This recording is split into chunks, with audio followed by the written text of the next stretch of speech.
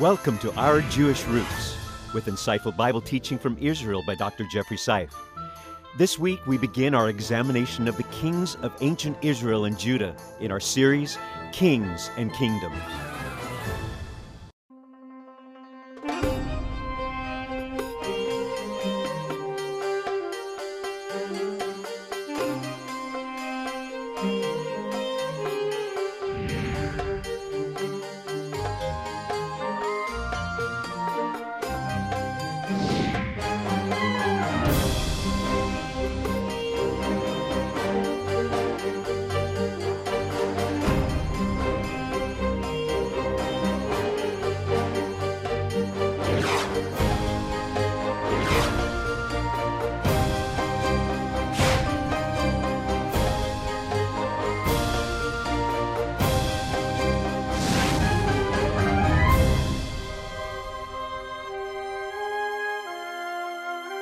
Thank you for joining us today. My name is David Hart. I'm Kirsten Hart. And I am Jeffrey Seif, and we are going to climb into the bowels of biblical history and consider key people and key moments in the Hebrew Bible.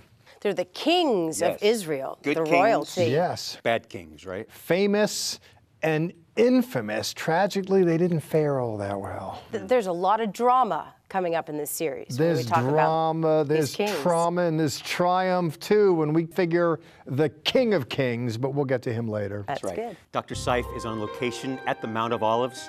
Let's go there now. This is a great place, and I've got great stories to tell you from it. It's a fascinating place. The great land of Israel, the city of Jerusalem. You can hear bells, I imagine. I hear them behind me. Someone's celebrating something. There's good news, there's bad news, there's all sorts of news here, and today we're going to explore it with biblical views. I'm interested in the book of Kings. Actually, in the Old Hebrew Bible, 1st, 2nd, 3rd, and 4th Kings. From Saul at the beginning all the way to the ending Kings with the fall of the northern and southern kingdom. We're going to explore that in this series, Kings and Kingdoms. Now, I'm interested in the principles, that is, the principal kings themselves, the principles. I'm also interested in the principles, that is, the values, the virtues that they lived by or didn't live by. It's a great story. Some were on the rise, others on the demise. We're going to consider that story. Here I am on the Mount of Olives. I'm going to go up the hill and talk to you about it a little more. Stay with me. The story of Israel's kings is rather complex. It's my job to make it simple and to make it relevant to you. And I'm glad to do it from here in Jerusalem. Speaking of here, you'll see that I have here some paraphernalia that goes with the story. A crown, these were expensive, handmade, bejeweled. A scepter, a symbol of authority. These were expensive too. These monarchs held these as they would point to a certain direction, and what they said went. You go, you come, they point, they move, and the world moves. Similarly, there's robes they wore. They were decked out. Of course, there's a tax base that pays for all of this and more, and the prophets warned about that, but the people insisted on it. I mention this because when we look at the period of kings in the Bible, it's precipitated by 330 some odd years of misery. There's no centralized authority. All the tribes were like states, but they weren't forged in a federation. And they were weak. They were constantly overcome by their enemies. And I'm going to open up the Bible in a second, and you're going to see where people want a monarch. They want a king. Mono is one. Arche is a Greek word for rule. They wanted a leader. And we're going to see that leadership's important. It's also important for that principal leader to be tethered to biblical principles. And that wasn't always the case.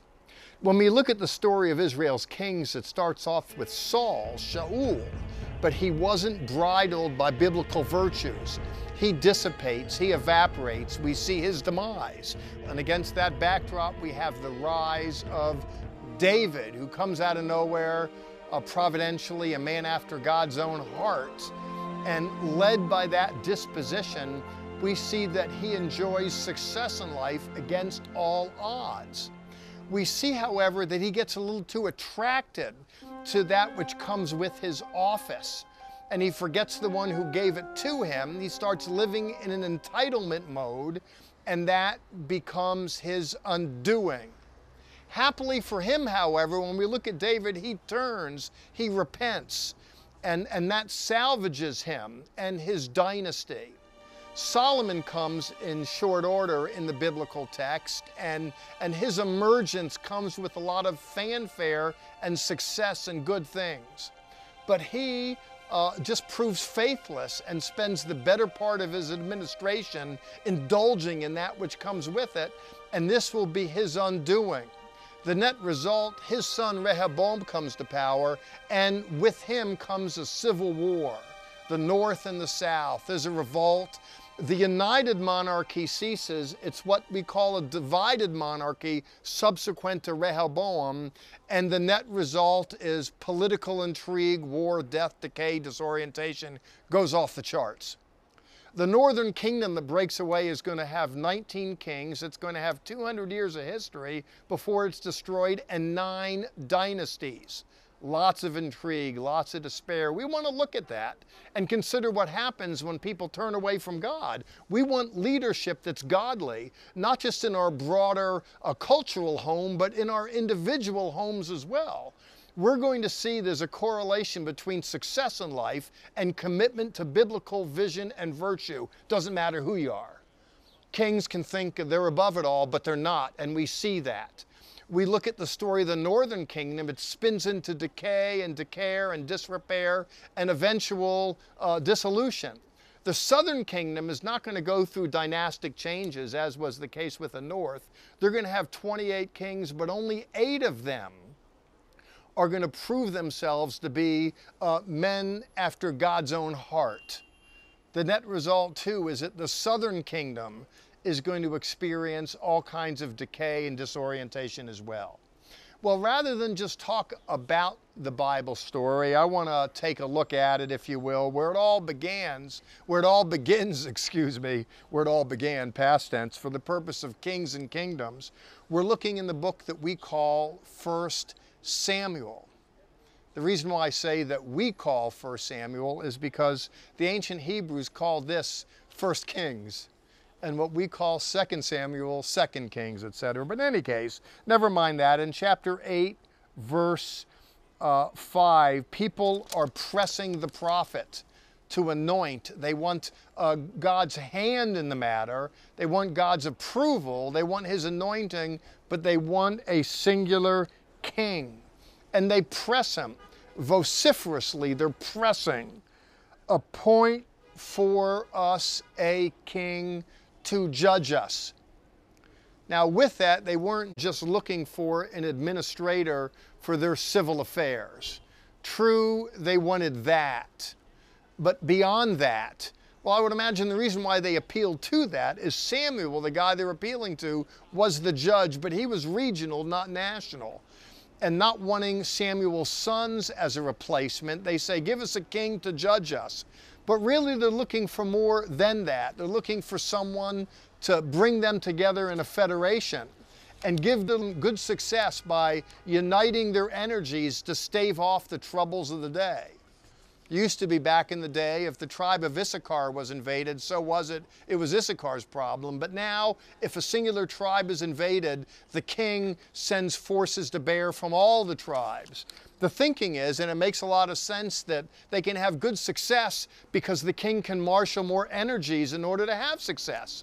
And this is true in principle, but as we're going to see time and time again in the biblical text, and I hope you see it when you cast your vote for whoever you're voting for, or for the way you live your life, that there are things that can make sense in a human sense, but as we're going to see, people need to be tethered to biblical vision and virtue.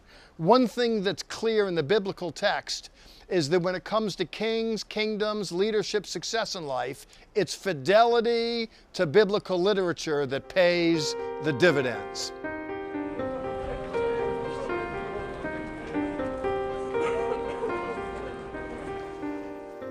It's one thing to dress like a king.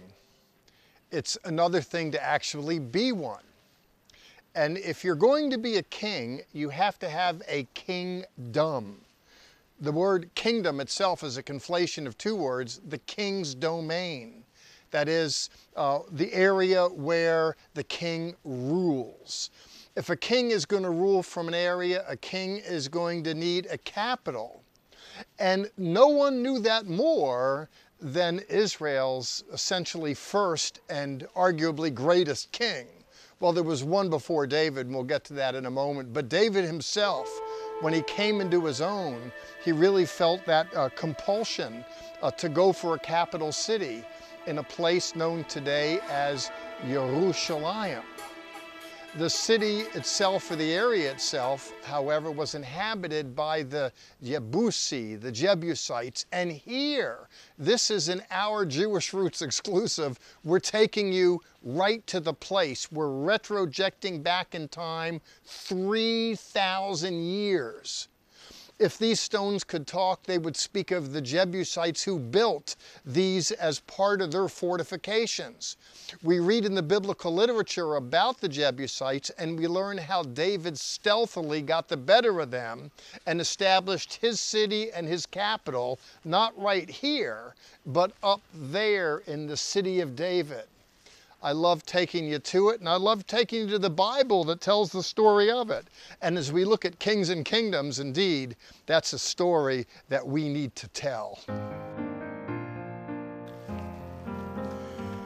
Men are always clamoring for power, and there is so much political intrigue associated with it because people want to wear the crown. I mention that because we see political intrigue in advance of David's ascension to power. There's political intrigue throughout his reign, all kinds of tensions. And then in David's waning years, there's political intrigue associated with who's going to succeed him. I'm going to open up the Bible in a little bit and speak to that, but now just the issues associated with that. In a series that deals with kings and kingdoms, even in biblical literature, we see all kinds of machinations at work. Yesterday, much as we see them today, as individuals are jockeying to be the man of the hour with the power. A difference in the biblical economy, however, is that leaders were not elected, leaders were selected. That is to say, the story begins with God himself appointing, anointing, in fact. We know in biblical literature the word Mashiach or Messiah means anointed one.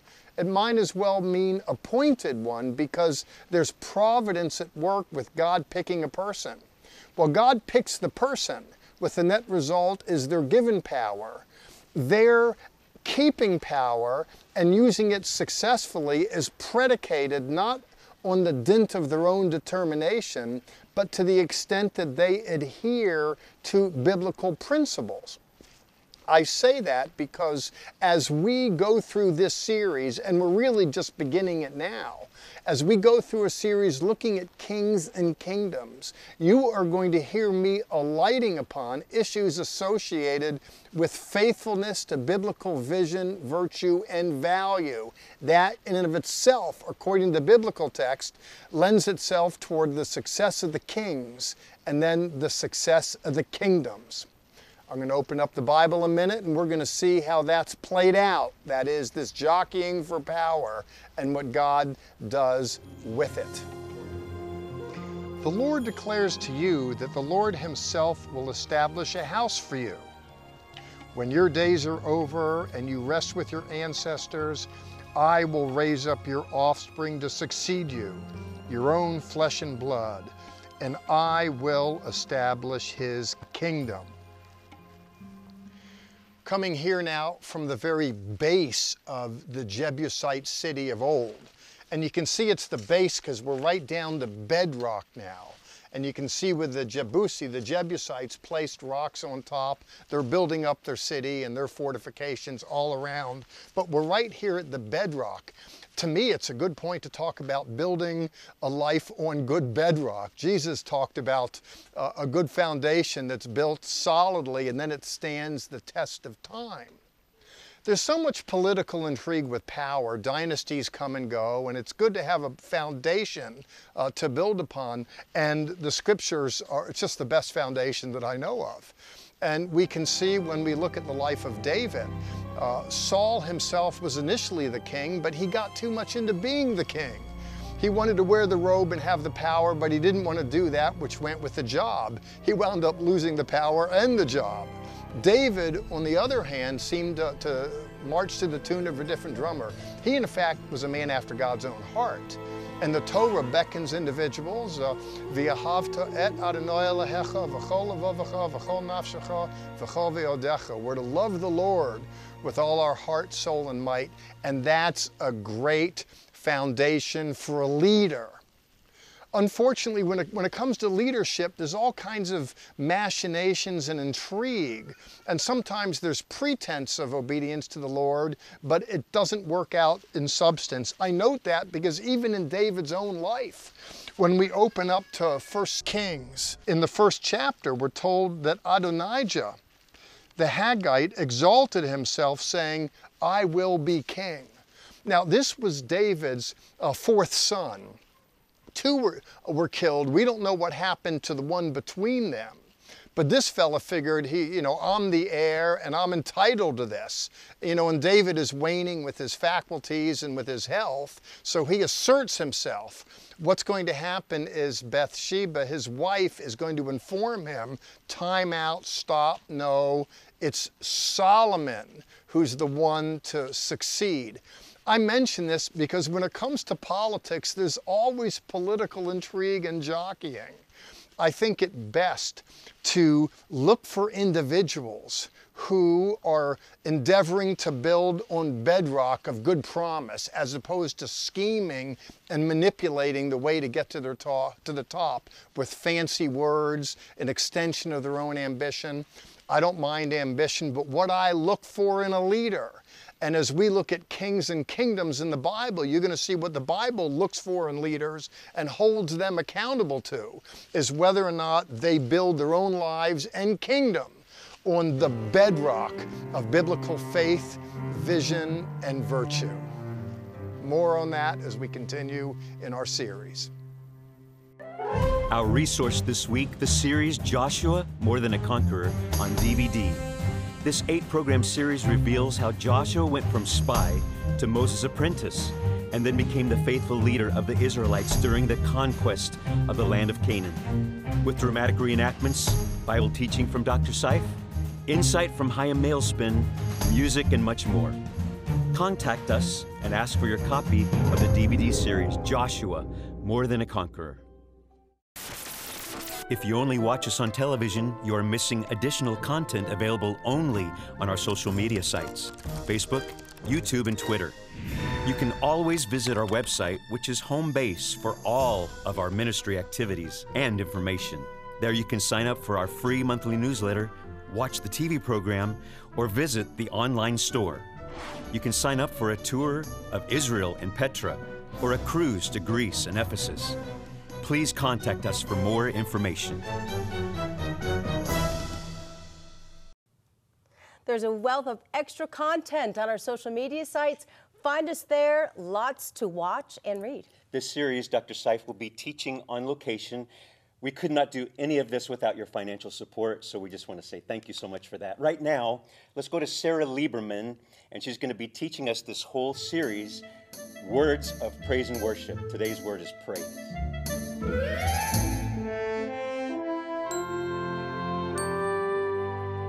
Shalom Chaverim! Welcome to our new series of Words of Worship in Hebrew. I am so excited as a worship leader to bring these words to you because I know that they will change your life. You see, in English we have about 2 words to describe praise and worship. But in Hebrew, when you study what the word says, you will understand that there's so much more of the expression of worship and praise, and I know that it will transform your life. Our first word today is the word lehalel, which comes from the root word halel, which means praise. We have over 400 of these references in the Bible in verses like, "Great is the Lord and greatly to be praised," or "Let everything that has breath praise the Lord. Kol haneshama tehalel ya." Now, the word halel means to brag or to boast or to be the greatest fan. You know, like when people go to watch their favorite sports or group or rock band, they're yelling out, they're shouting out, they're boasting about the great accomplishments of their idol. This is the same attitude that we have in worshiping God. It is to be the biggest and greatest fan of the Lord. So next time you're in a worship service, I hope that you think about this. And when you praise and you worship God, you exhort Him and you become the greatest fan that you can be of the Lord. Let everything that hath breath praise the Lord.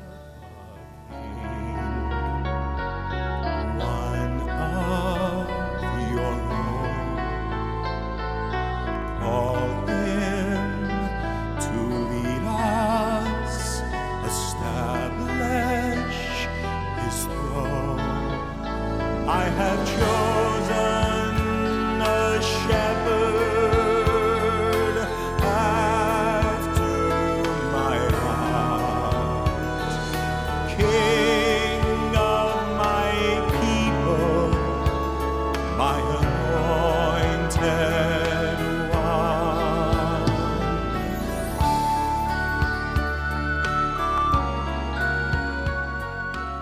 We love having Marty with us. He will be with us throughout this series. Marty has been a friend of this ministry for many years, and so has Avi Lipkin.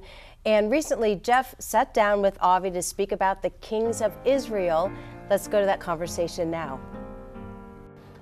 Avi, so good to be with you. Great to be back with you again.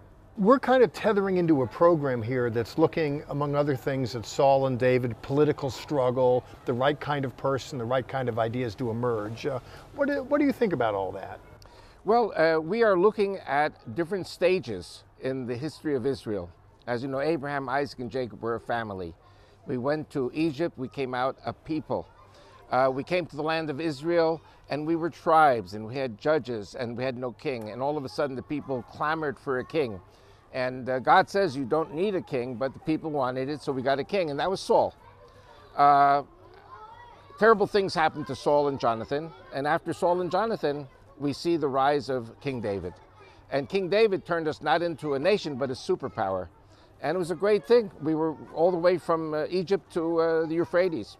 Yeah, it is an evolutionary process at one level. I'm not speaking in the scientific term. And you just did the whole good part of the history of the Old Testament in 30 seconds.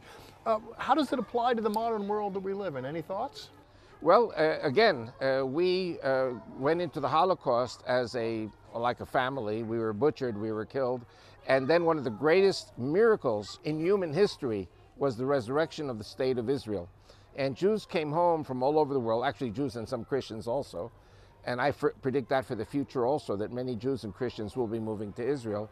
And all of a sudden we see Israel in a little compact United Nations partition plan becoming the 1949 borders, then the 67 borders, then 73 borders.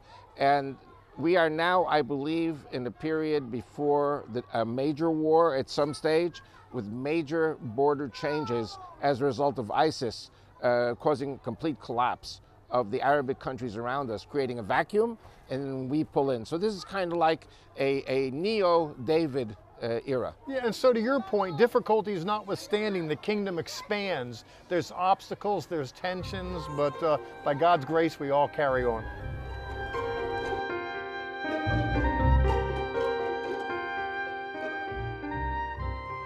Dr. Seif, you have some impressive titles under your belt, like, let's see, policeman, pastor, and today you look like a professor. Well, yeah, 30 years of Bible college, seminary professor. Why do you ask? Well, what is this? Well, because this looks like a scorecard, something. Well, a report card. You know, I wanted to give a grade. Those always make me nervous. To these My kings. palms Me are too. sweaty right now. I see a red one over there too. I don't like the red one. You know, I'm not God. Saul, right off the bat, I give him an F. I'm very unimpressed by Wow. him pretty much from the get-go. He was in it for himself. He wasn't minded to lead. He didn't want to brave the hazards, jump into the fray and take care of business. So him, sorry, Saul. It is what it is. I'm a tough teacher. You are. David is not a whole lot better. To tell you the truth, I like David personally. I mean, he's one of my favorite figures in the Bible. I love it. You know, he starts off, you know, Judea's in trouble, and it expands under his administration. As a leader, he's just the best of the best. Good heart, you know, jumps into the fray, a warrior. I love all that. But I have trouble forgiving him because of Bathsheba. And I think he had too many women, personally. There are 8 wives, never mind concubines. 8 to a D. You know, yeah, it's kind of like, well, you know, overall, I just got to finish up with a D, you know, because I'm just reminded, you know, as a leader, as a politician, I give him an A, but I look at him through a religious lens, and I'm very unimpressed by the deal with Bathsheba, the adultery, the murder, the deceit. God could forgive him that. His own sons didn't. The end of his days end in misery. He's running from his own kids. There's turmoil in his own house. Seems like there's a little theme there, maybe backsliding. Yeah, I think he went backwards. The grace of God, you know, put a check to that, and I trust I'll see him on the other side of the grave. But he was still a man after God's own heart, right? Or did he lose that? No, well, he lost it for a season. He regained it, but he lost his family even in regaining. You know, God forgave him. His sons didn't, apparently, because, again, he finishes poorly in that regard. On the whole, as far as leaders go, pound for pound, he's as good as they get in the Old Testament, but it's hard for me to overlook those indiscretions. It's keeping that humility and the hunger for God, yes? Yes. Looks like just the beginning also of what we're going to learn. It's just the beginning, yes. Let's not make the same mistakes. What do you say? Come back. Yeah, I was just going to say, come back next week and join us for another Kings and Kingdoms. Please do. Until then, Sha'alu Shalom Yerushalayim. Pray for the peace of Jerusalem. Join us right now for additional content that is only available on our social media sites, Facebook, YouTube, and Twitter. Visit our website, levitt.com, for the current and past programs, the television schedule, tour information, and our free monthly newsletter, which is full of insightful articles and news commentary.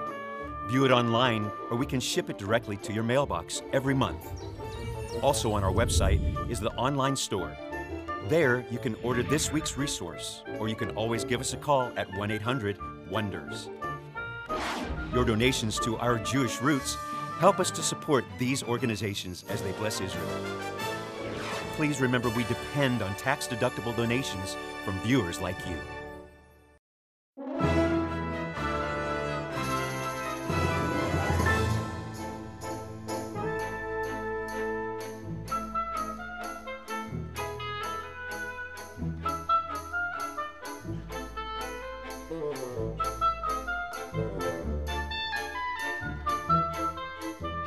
This has been a paid program brought to you by Zola Levitt Ministries.